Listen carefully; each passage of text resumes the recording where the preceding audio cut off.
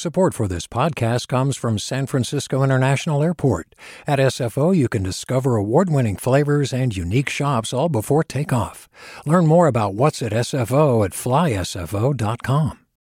Hey, it's Avery Trufelman, host of Articles of Interest, and I've got to say, I've been a fan of KQED ever since I was a little kid, and I would come out to San Francisco to visit my grandma. It was just what we'd always turn on every time we got in the car, every time we were making dinner and turning on the radio. It was always KQED.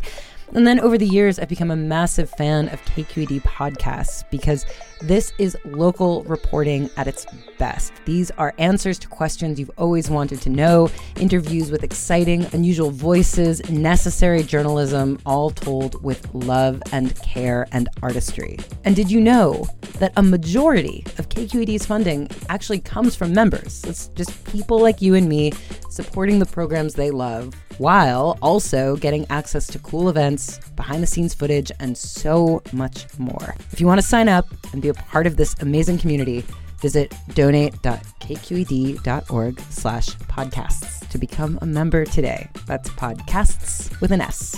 Thank you for listening, and thank you for your support. From KQED. Good morning. This is the California Report. I'm Mavi Bolaños in San Francisco, and here are some of the California stories we're following. California may soon allow wastewater to be turned into drinking water.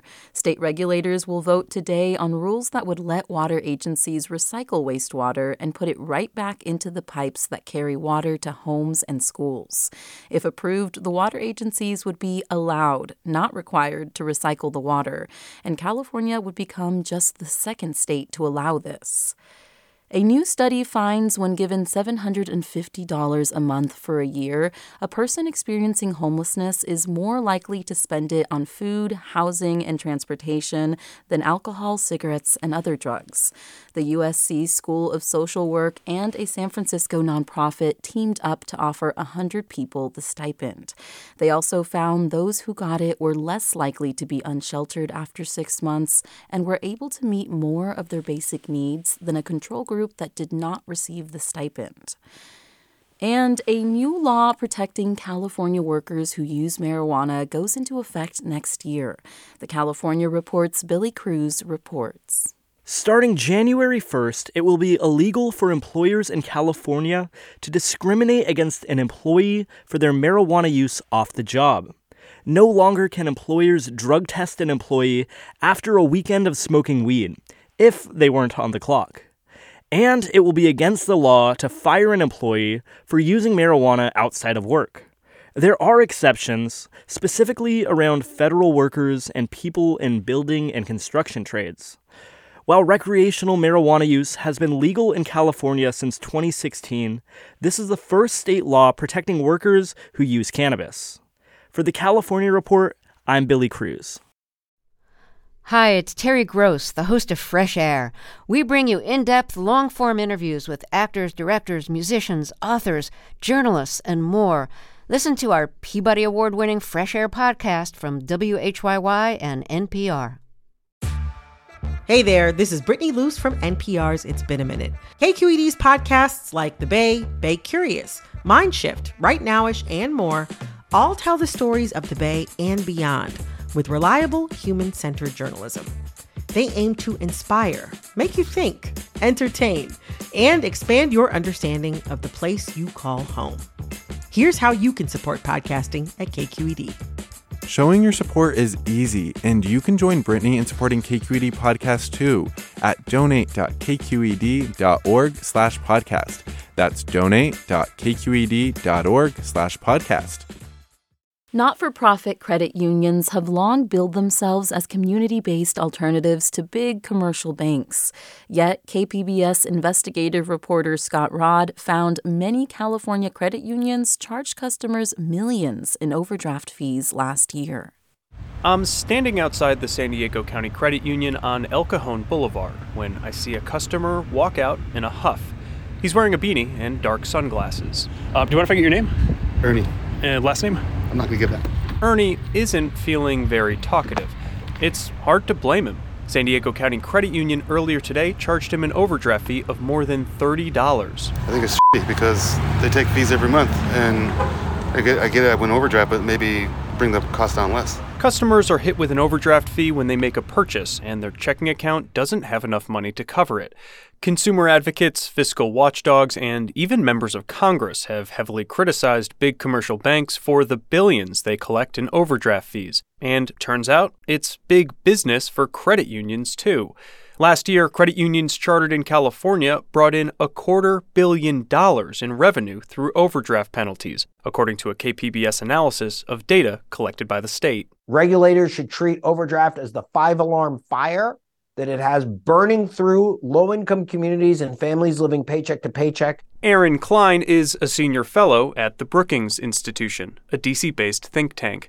For years, big banks, such as Wells Fargo and Bank of America, have had to disclose revenue from overdraft fees. Last year, they brought in nearly $8 billion.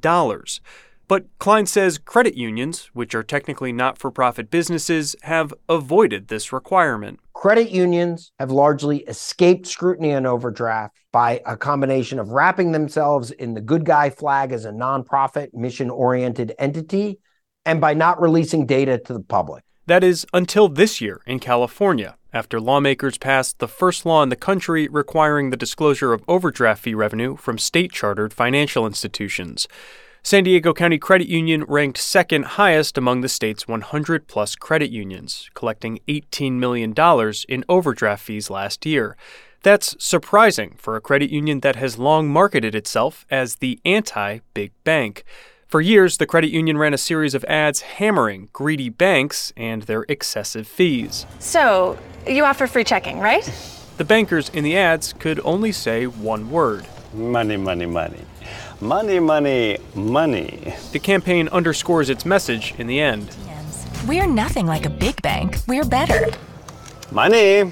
San Diego County Credit Union declined an interview request and did not respond to multiple follow-up inquiries. Other, smaller credit unions collected less in overdraft fees, but that revenue made up a substantial portion of their income. Consider Oceanside-based Front Wave Credit Union. They collected nearly $8 million in overdraft fees last year. That amounted to 12% of the company's overall income and 140% of its net income. In other words, Front Wave easily could have lost money last year without revenue from overdraft fees. We call it a service. We don't call it a fee. It's not a junk fee. Bill Burney is the CEO of Front Wave.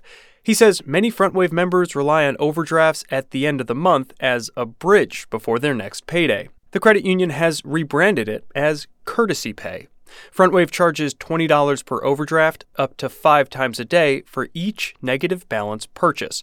That means a Front Wave customer could be hit with $100 in fees in one day. So it is an important source of income to us. I just don't think we do it in a predatory way. Consumer watchdogs aren't buying this argument. Kiara O'Laughlin is a researcher and policy advocate at the San Diego-based Center on Policy Initiatives. She says overdraft fees are inherently onerous, even if they're rebranded to sound like a benefit. Any business or organization that's profiting off of exploiting other folks' vulnerabilities is not helping people, it's hurting people. The scrutiny on big banks has made a difference. Some allow repayment grace periods, while others have done away with the fees altogether. It's unclear if credit unions plan to do the same anytime soon. For the California Report, I'm Scott Rodd.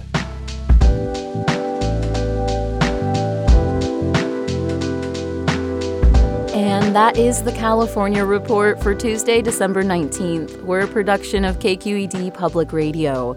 I'm your host, Madi Bolaños. Thanks for listening and have a great day. Support for the California Report comes from Stanford Medicine, comprising its School of Medicine and adult and children's health systems, working together to advance knowledge and improve lives. StanfordMedicine.org. The William and Flora Hewlett Foundation, investing in creative thinkers and problem solvers who are working to ensure that people, communities, and the planet can flourish. And Eric and Wendy Schmidt, whose philanthropy works to create a cleaner, healthier, more secure world for all, on the web at theschmidt.org. Do you love learning about the San Francisco Bay Area? Its history, its people, its unique blend of cultures? Then you should check out the Bay Curious book. I'm Katrina Schwartz, editor and producer on the Bay Curious podcast, and I'm here to let you know that for the month of May, we've worked out a sweet deal for KQED podcast listeners. Right now, you can get the Bay Curious ebook for $1.99. That's right, $1.99. Just search for Bay Curious wherever you get your ebooks or find a link in our show notes. This offer does expire at the end of the month, though, so you'll want to act on it fast. Happy reading.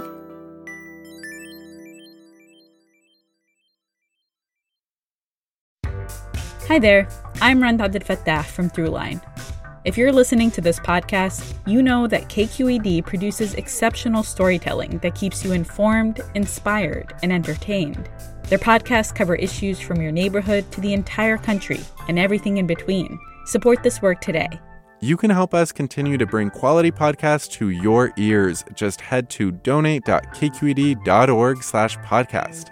That's donate.kqed.org/podcast. Hi, I'm Sasha Koka, host of the California Report magazine. Every week, we bring you stories about what connects us in the giant, diverse Golden State. Because what happens in California changes the world. I love this place. We were once seen as like the place to be, California. The land of milk and honey. That's where you go to Sunshine State, but we just have challenges right now. KQED's California Report magazine. New episodes drop every Friday, wherever you get your podcasts.